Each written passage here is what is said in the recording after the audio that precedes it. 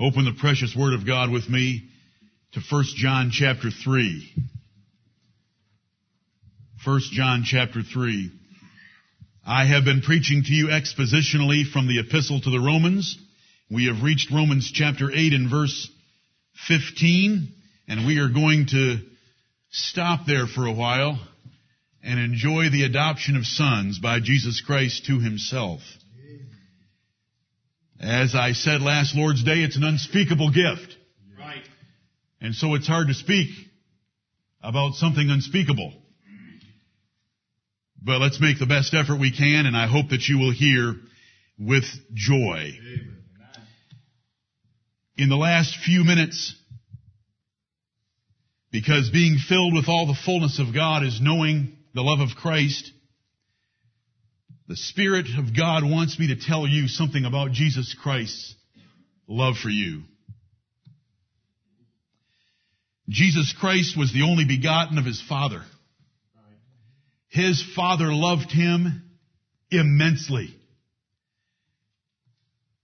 His Father would thunder from heaven on several occasions, "This is my beloved Son, in whom I am well pleased."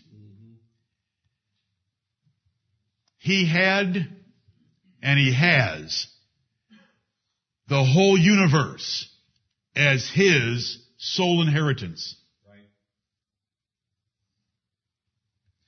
I would like to ask you to think about a son that is the pride and joy of his father.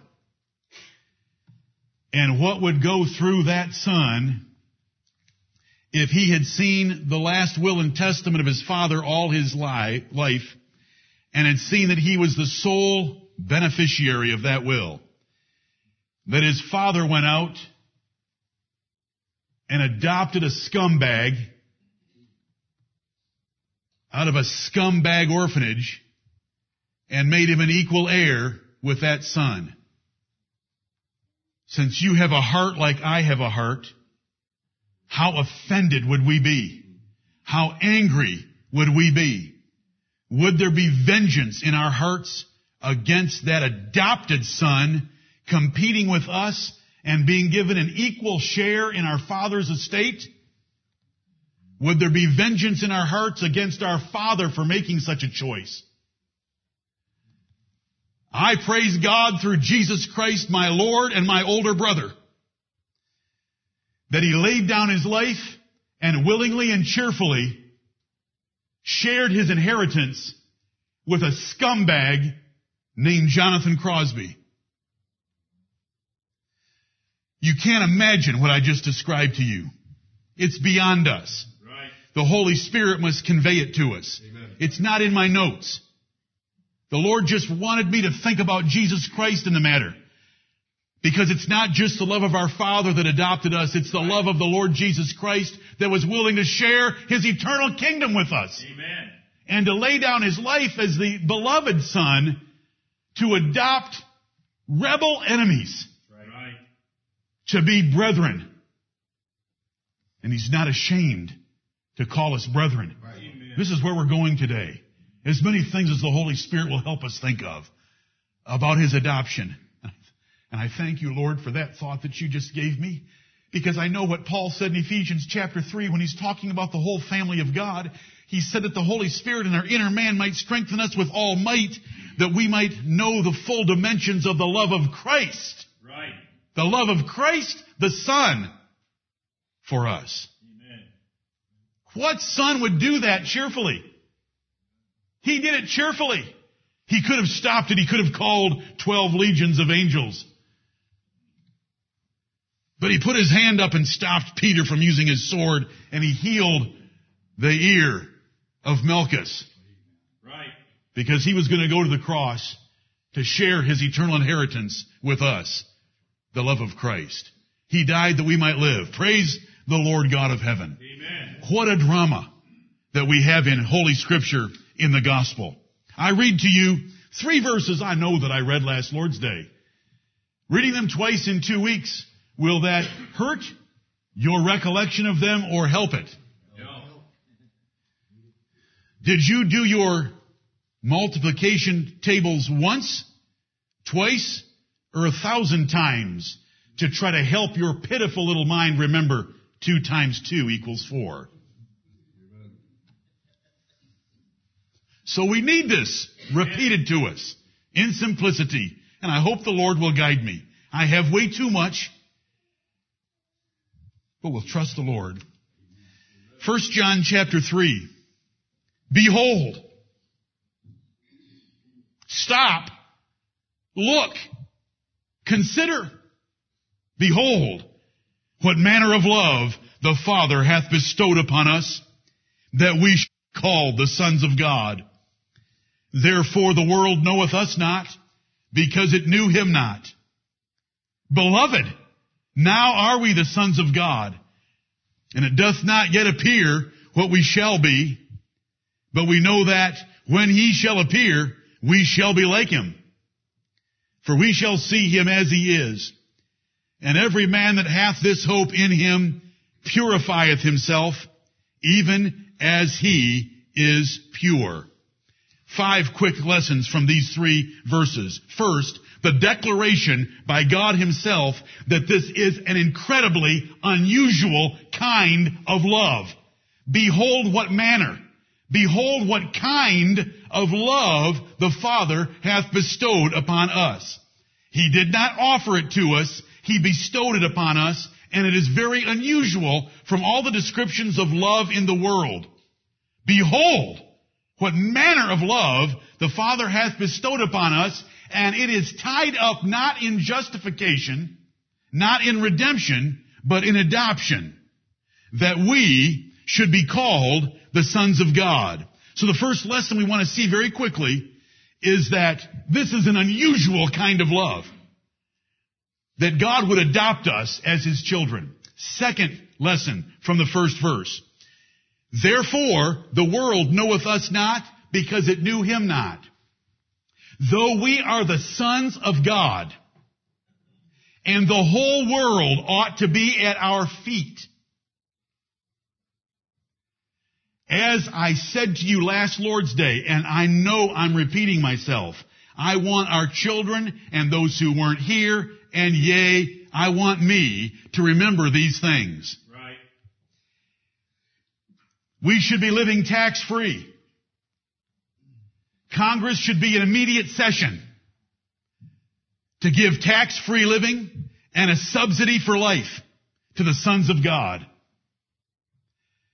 So we have a description here to comfort you as to why the world doesn't treat you better. Right. Therefore, the world knoweth us not, because it knew him not. If we have been adopted into a new family, the head of which, the father of which, was unknown and rejected by the world, it should come as no surprise to you that his children are unknown and rejected as well. This is the truth of 1 John 3:1. This is the gospel message of 1 John 3:1. 2 lessons. Number 1, what an incredible kind of love is displayed by God adopting us. Number 2, the world should be treating us very specially, but they don't, because they don't know him or us. Verse 2, Beloved, now are we the sons of God, and it doth not yet appear what we shall be. Third lesson, we don't know what we're going to look like because we haven't seen a glorified body yet. But we're going to be glorified. Our glorification is as sure as any other part of your salvation. We will have glorified spiritual bodies that will inhabit eternity forever with the Lord Jesus Christ. And we haven't seen one yet. So the apostle could write, Beloved, God loves us. That's why we're beloved. We're his children. And we are the sons of God already. We have been predestinated to it. We have been bought at the cross of Calvary in the legal payment for our adoption. And we've been born again as the sons of God. So 3 phases of our adoption are complete. And yea, we have believed in the Lord Jesus Christ, showing a 4th phase in our lives. But we haven't seen that 5th phase yet. The phases of salvation are right there in those words when it says, Now are we the sons of God, and it doth not yet appear what we shall be. There's present tense existence of phases completed, and there's a future tense phase of adoption that we do not have yet. But we know that when he shall appear, we shall be like him, for we shall see him as he is. We have not seen our glorified brother yet that shows us what the family of God's going to look like. But we are going to see our glorified brother very soon, and we'll know what we're going to look like. And so last Lord's Day, with verses I'm not going to turn to again today, we found that we have a rod of iron in our hands like he did. Revelation 2:25 through 27. We sit in a throne with him. Revelation chapter 3. We inherit all things. Revelation chapter 21. He is on a white horse. We are all on white horses behind him in the days to come. Right. Revelation chapter 19. We haven't seen him yet. It doth not yet appear what we're going to look like. But the Bible gives us a few glimpses. And we know that when he finally appears, we're going to be like him because it tells us we shall be changed. Amen. And made into the glorious sons of God. That's the fourth lesson of the second, found in the second verse. And the fifth lesson of this wonderful passage is verse 3. And every man that hath this hope in him, the certain expectation that God has adopted him and God is going to receive him into glory, every man that is waiting for that event, who believes that truth that's conveyed in the gospel, he purifies his life. He gets everything that is dirty out of it. He gets everything unclean out of his life, out of his thoughts, out of his speech, out of his actions. He purifies his life because he knows his Father in heaven is pure and he needs to be pure like him. And I preached to you just a few months ago about passing the time of your sojourning here in fear, because that passage referred to your Father being holy, and if he's holy, you ought to be holy like he is. So if we really understood adoption, and we really laid hold of it today, then we'll want to purify our lives. Thank you, Lord, for 1 John chapter 3. My brethren, there's only two kinds of people on earth at any given time. The sons of God and the sons of the devil. The vessels of honor and the vessels of dishonor. The vessels of mercy and the vessels of wrath. If you believe on the Lord Jesus Christ, then you're a child of God by that evidence. And thus, by that evidence, you are also a child and vessel of mercy, and not a child of wrath, as Ephesians 2:3 describes our past, nor a vessel of wrath. You're a child and a vessel of mercy and of honor, not of dishonor.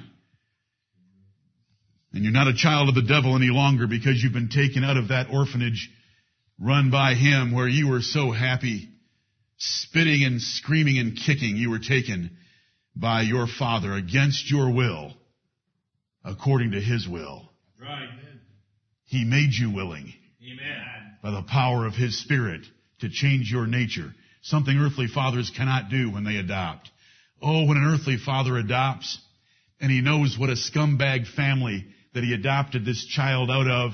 He knows what a corrupt, profane gene pool that he bought into by paying for an adoption. He knows that that ugly nature may spring up and he may steal from him. He may murder him in his sleep. And a father can't change a nature of an adopted child. But God adopted us and changed our natures. Amen. Part of the glorious plan of salvation. He regenerated us and gave us a new man. And he asks us every morning, when you get up, son, when you get up, would you put on the new man? I gave you the power to live like a new man. Will you live like a new man every day and not that old man that you were in the orphanage? And so he asks us, he tells us to put off the old man and his works and to put on the new man. Amen. From the beginning of the Bible to the end of the Bible, and in between, it's a record of the sons of God. If you go to Genesis chapter 6, it's the sons of God marrying the daughters of men that brought the flood upon the earth. Right. The sons of God were the descendants of Seth, who called upon the name of the Lord. And they saw the daughters of men, that they were beautiful, and so they intermarried with them and intermingled their seed. The seed of the righteous with the seed of the wicked, and God destroyed the earth with a flood. We go all the way to the book of Revelation 21 and verse 7, right toward the end of the entire Bible. And it says, he that overcometh shall inherit all things, and I will be his father, and he shall be my son. So there's sonship from the beginning of the Bible to the end of the Bible. This book is a book to the sons of God, about the sons of God, and what God has done in adopting us, why we needed to be adopted, and what we can do to please our Heavenly Father who did so graciously and kindly adopt us. Amen. The whole Bible is ours. Thank you, Lord. To adopt is to take as one's own child, someone who isn't your child, conferring all the rights and privileges of childship to that child. It's not entirely unusual for men to think about and actually execute an adoption of a deprived child to show affection and privileges to that deprived child. And it's not unusual for children that are available for adoption to be deprived children by their poor birth and circumstances. That's why they're in an orphanage. So it's not altogether unusual. In the Bible, we can see Pharaoh's daughter finding Moses in a basket of reeds, in the reeds, and adopting him. We can see Mordecai adopting Esther and raising her as his own daughter. Adoption is a process that a lot of the beauty of understanding what the Lord has done for us comes from understanding the term and what's involved in adoption and seeing how God's adoption of us excels it in every measure. Any adoption has to begin with a father who considers his situation, weighs his desires and intentions and options, and plans to adopt. Please, follow with me. The Lord in his infinite wisdom chose about 17 descriptive terms to describe facets of salvation so that we would understand our salvation in different ways. Some of them are legal terms, like justification. Some are economic terms, like to redeem or to pay a ransom. Some are relational terms, like propitiation or reconciliation. And one's a family term, a filial term, father, children, filial, called adoption. Right. And we want to consider it. When a father considers his situation, weighs his options, and plans to adopt. Few men actually do such a thing. And the men that do need to determine a purpose for it within themselves as to why they're doing it. You know, they evaluate what kind of a child they want to seek to adopt. Will it be of their own nation or will it be of another nation? How many? Am I going to adopt one or two? Do I want them to have brothers or do I want an only child? They consider the cost of acquiring the children. What's it going to take to pay for all the legal process so that there are no legal claims against them and they are totally mine and I can give them a free inheritance. No other parents can ever come and claim them again. No orphanage can claim them. No government can interfere. They have to go through that process. A man does. He needs to consider what changes will need to be made to accommodate his children that he hasn't yet had before. He considers what he's going to do if or when they resort to the nature or habits of their real parents. All this should go into the planning process of a man adopting a child. He hopes that by affection and privileges, they're going to be loyal to him and serve him and his estate and his kingdom, if he's a king. The planning stage of adoption. There's a legal stage of adoption because there's a legal process you have to go through, and it's long and tedious in our country. He hires lawyers to complete an official transfer, making the adoption legal and binding on all parties. We need a lawyer, is what you should be thinking. Amen. You have a lawyer, right, is what I am thinking. Amen. He has to satisfy whatever legal obligations his country of residence requires for adopting children. He has to satisfy any financial claims against the children by previous parents, by the government, by the orphanage. He must protect his children and him from lawsuits by the real parents trying to reclaim them, Who shall lay anything to the charge? Amen. Just think through it with me.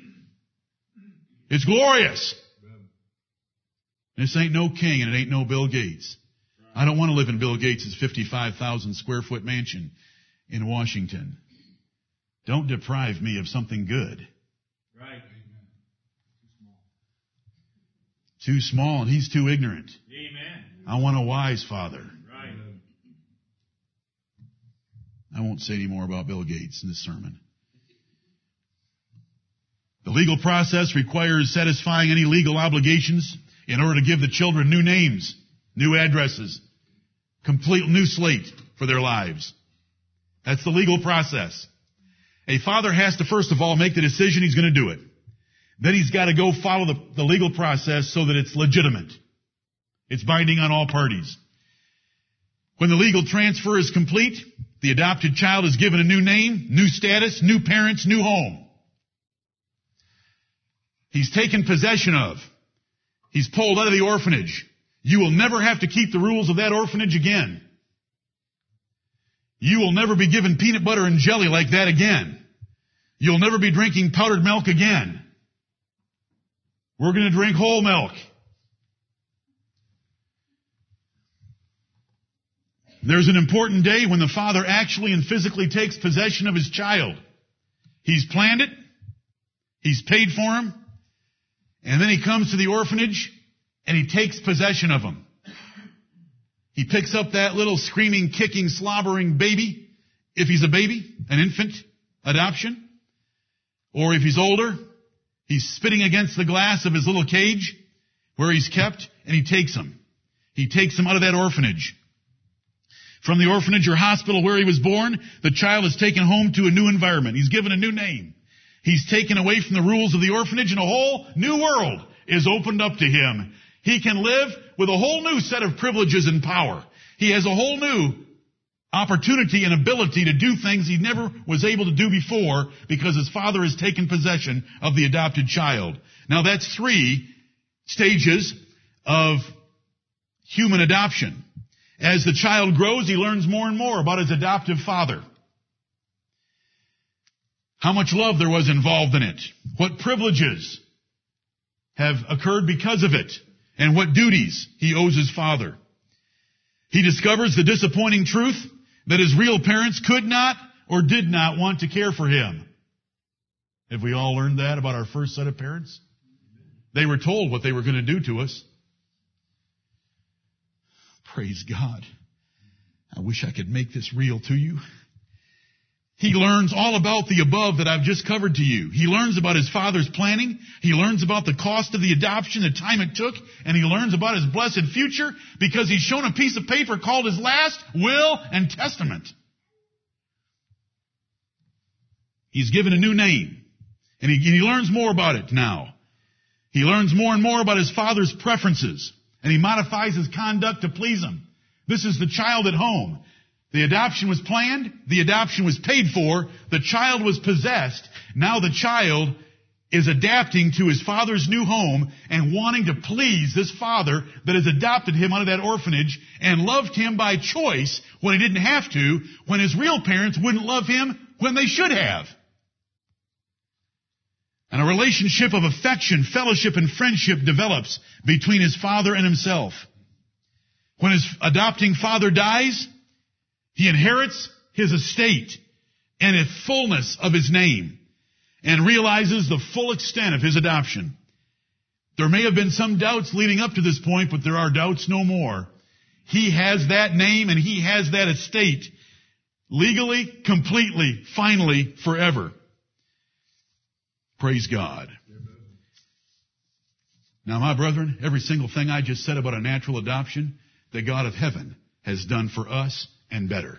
Every single one he's done for us and better. Right. For instance, our adopting father cannot die.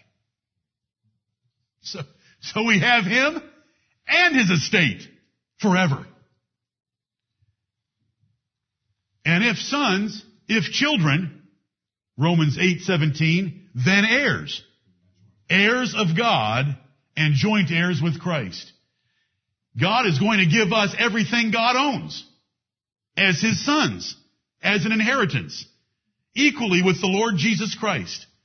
Everything I described to you about a natural adoption applies to our spiritual adoption, except our spiritual adoption is better.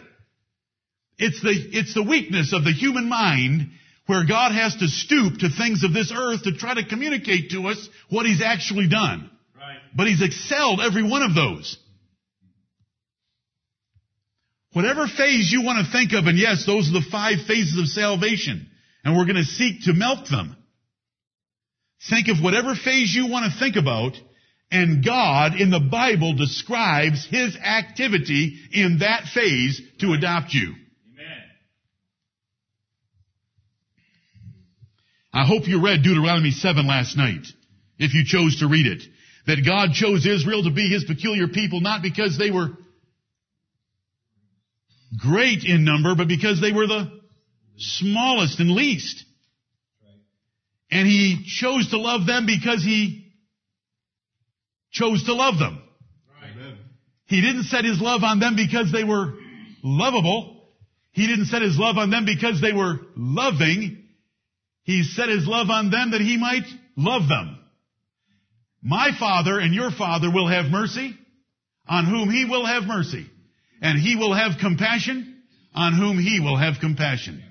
When He came into the orphanage of this world a long time ago and purposed to save me, and He looked into that orphanage of fallen, sinful, rebellious, profane mankind, there was nothing in me to attract any sympathy on His part. Right.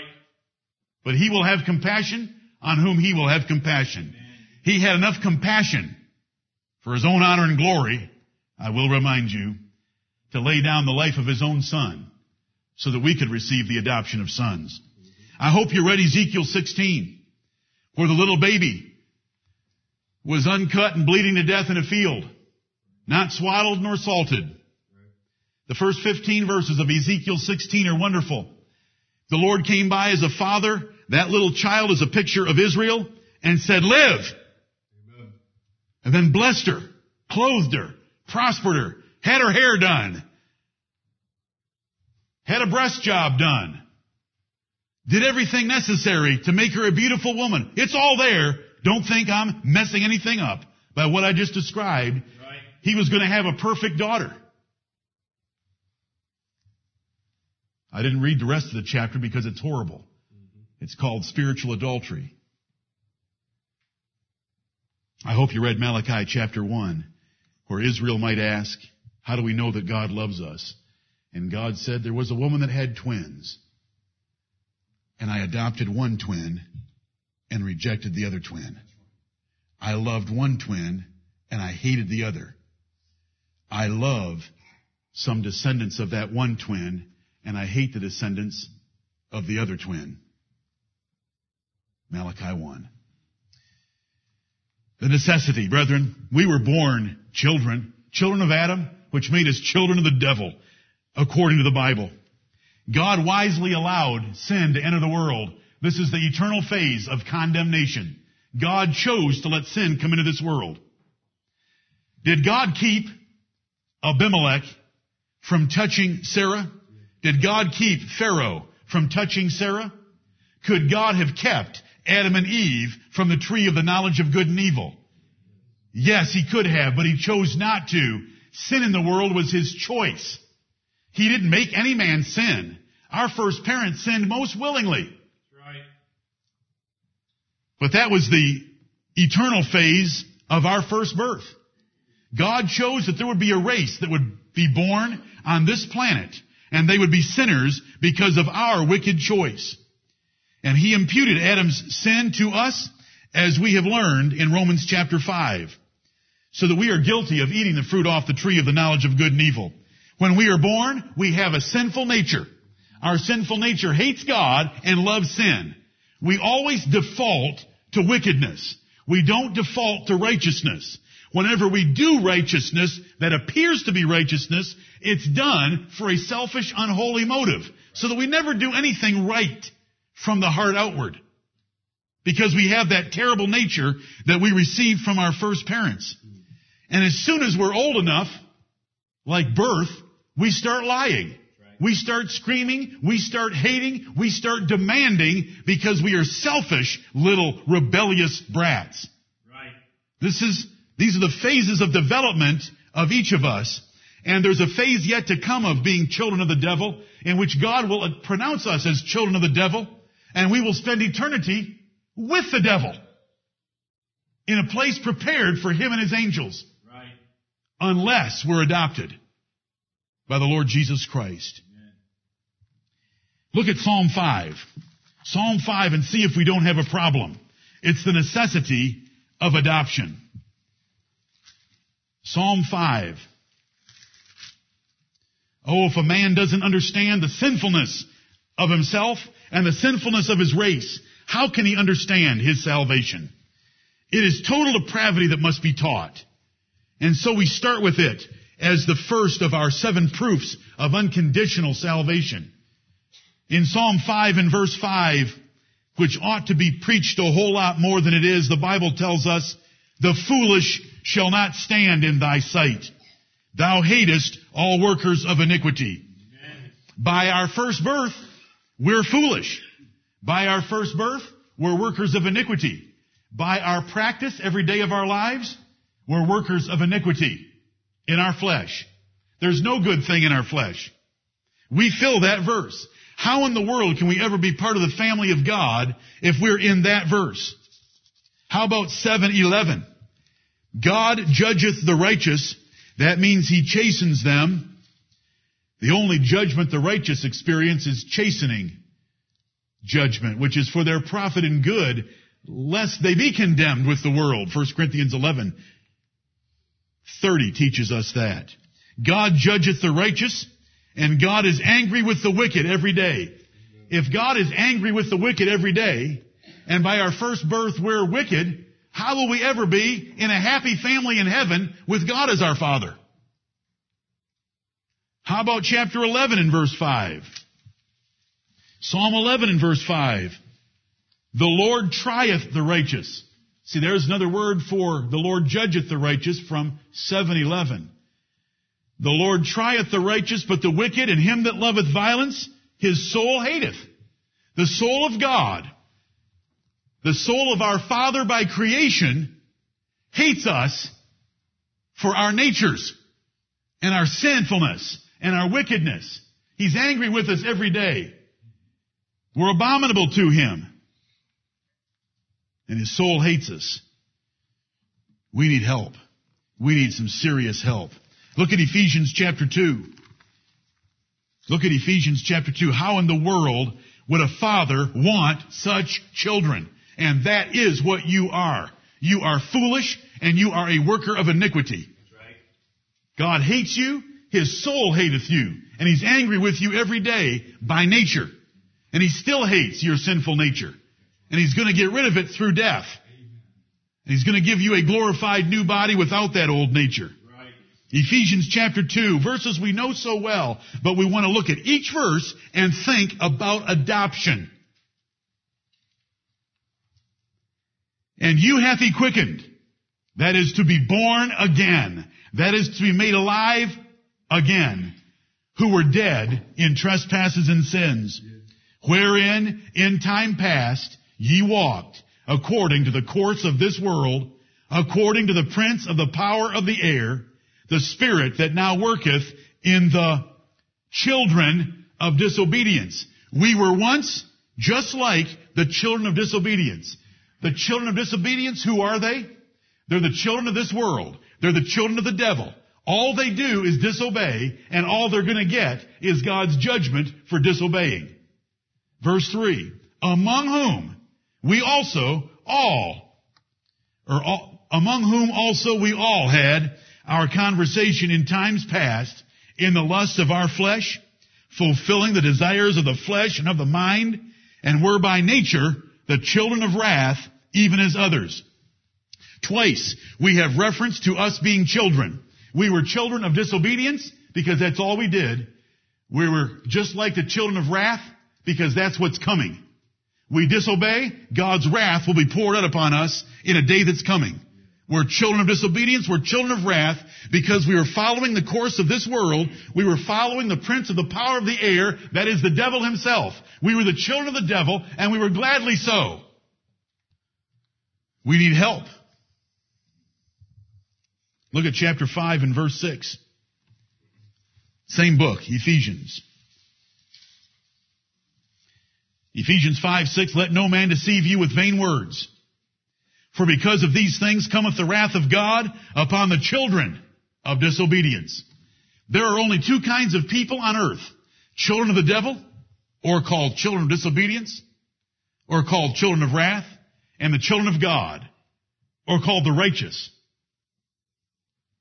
These two categories hate each other. God hates the one and loves the other. One's adopted, one's rejected. One's elect, one's reprobate. The great division in the human race. Praise God. There was a division in the angelic race, and they're called the elect angels and the holy angels. We're the predestinated children of God, the righteous, the sons of God. He made a great division in the angelic race, and He's made a great division in the human race. Amen. Look at Psalm 14. I hope you've noticed the word children. Children. Children. Over and over again. These are passages you know. Some might be a little new to you at some point in this preaching. But what I want you to do with the old verses is to think about them from the standpoint of adoption. Right. Psalm 14, verse 2. The Lord looked down from heaven upon the children of men. The Lord went into the orphanage of humanity to see if there were any that did understand their horrible plight and wanted to be adopted. To see if there were any that did understand and seek God. They are all gone aside. They are all together become filthy. There is none that doeth good. No, not one. Have all the workers of iniquity no knowledge? What is wrong with our race? What is wrong with each of us by nature? Why would we follow the course of this world? All it is pain and suffering, and then you get to die. As they themselves describe it, life is a bitch, and then you die. What's wrong? The Lord looked down in the orphanage, and there were none that wanted to be His children. There were none that understood their horrible predicament and that sought after Him. None ran to Him and begged for mercy, not even our first parents in the Garden of Eden. With all the intelligence that Adam had, where was his knowledge of his horrible predicament? Instead of blaming Eve, he raised to the feet of Almighty God and begged for mercy. Right. This is what we are by our first birth, right here. This is when God looked. This is when He had devised in His mind that He was going to adopt, and He looked into the human race. Are there any that want to be my children? There were none. We've learned the same thing in Romans chapter 3, which I'll not read to you, but you know that it's there. There was none that understandeth. There is none that seeketh after God. There is no fear of God before their eyes. There is none that doeth good. No, not one. There is none righteous. No, not one. What does the righteous God do in such a predicament? What do we do? What's going to happen to us if He doesn't do something? In our foolishness, we reject Him. We don't seek after Him. And we're going to destroy ourselves as a race. We're going to destroy ourselves as individual persons before God by our rejection of our Creator. The Holy Spirit uses 17 words to describe salvation in the New Testament. Adoption is the finest. Read 1 John 3, 1 through 3 again and see if the Holy Spirit isn't telling you it's the finest. Right. Just think a little tiny bit. Would you rather be justified and not adopted, or adopted, can't be adopted and not justified, but adopted and justified? Do you just want to be cleared of your guilt and condemnation? You know, the Christian world talks about I mean, these are the conservative ones. Now, most don't even talk about salvation anymore. They just talk about getting rid of your debt burden and being able to live happily even though you've been divorced several times. And, you're divorcing the husband that you're sitting with while you're sitting there into the preaching. Just on and on. The stuff they preach is just ridiculous. They hardly even talk about salvation anymore. You can turn Joel Osteen on tonight. He isn't going to preach about salvation tonight. I promise you he's not going to even start to preach about it. Oh, of course he has his 30-second little invitation there at the end, all canned, that he repeats every single week. But when we come into the Bible, we find 17 terms describing salvation. But adoption is the finest of them. God sent Jesus Christ to be the propitiation for our sins. But propitiation doesn't make God our Heavenly Father. All it means is that the judge is at peace with us. He's not going to put us in the slammer. That's all propitiation gets if that's all you read about. Right. Herein is love. Not that we loved God, but that He loved us and sent His Son to be the propitiation for our sins. But when we read the whole Bible, we understand why the propitiation was made. So that we could be adopted. Amen. He made peace through the blood of the cross of Jesus Christ in order to adopt us. So at all turns in the Bible, it's leading toward us being the sons of God. Right. Taking us all the way from condemned criminals in an orphanage, if you will, all the way to the sons of God inheriting eternal heaven. Joint heirs with Jesus Christ. Redemption is an economic term that describes the purchase price from God's justice. God's justice has a claim on us. The soul that sinneth, it shall die. God's justice demands the death of every human that sins, and every human sins. But redemption doesn't make us His sons. All it does is buy us back from His justice. It removes all legal claims against us in the orphanage so that we can be adopted. Pardon for crimes committed is a great deliverance. A presidential pardon, a divine pardon from heaven through the death of Jesus Christ that pardons us from our sins is a wonderful blessing. But it doesn't make us the children of God. Right. It only makes it possible for God to adopt us as His children. Justification clears of guilt and condemnation and makes us righteous, but it doesn't make us God's sons. Right. Sanctification is making something a holy object for the use of God. But sanctification doesn't make us God's children either. Right. There's holy angels, but they're not His sons in the way we're going to be His sons, joint heirs with Jesus Christ.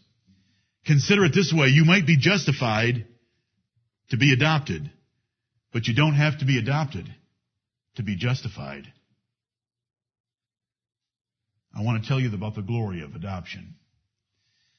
Adoption rises considerably higher than any other aspect or facet of our great salvation. We must humbly say with John, behold, what manner of love the Father hath bestowed upon us. Amen. What manner of love. And it finds the pinnacle of the description of salvation. The highest point is in our adoption as God's children. If we think through how a man must adopt, planning, purchasing, possessing, telling and informing, and then granting an inheritance, if we look at that process, God excels it in every measure, at every point, than what a man ever does. Few men ever do it, and God does it contrary to all rational thinking of a natural man.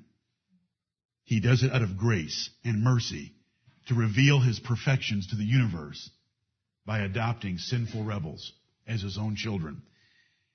We see the illustration of it in the Bible when God adopted Israel. Rebellious people, weren't they? But they were His children. The Philistines rejected them, ignored them, punished them, annihilated them. Israel adopted, loved them, protected them, blessed them, chastened them like children to try to make them better. And the two twins, Jacob have I loved, but Esau have I hated. This huge division in the human family. God loves the righteous over here to you, and God hates the wicked. The necessity, the foolish shall not stand in God's sight. How will we ever be there? We need to be adopted in some way and pulled out of the orphanage, and our nature's changed so that we can stand before God and be part of the family of God. He looked to see if there were any that wanted to be his children, and none understood. None sought after him. None did righteous. We all rebelled against him by nature, and yet he adopted us away. If you went into an orphanage and you had an opportunity to visit this orphanage several times before the paperwork was final, and you had picked what you thought was the best looking thing of the litter, and every time you came it spat against the glass and cursed you, would you get a little discouraged?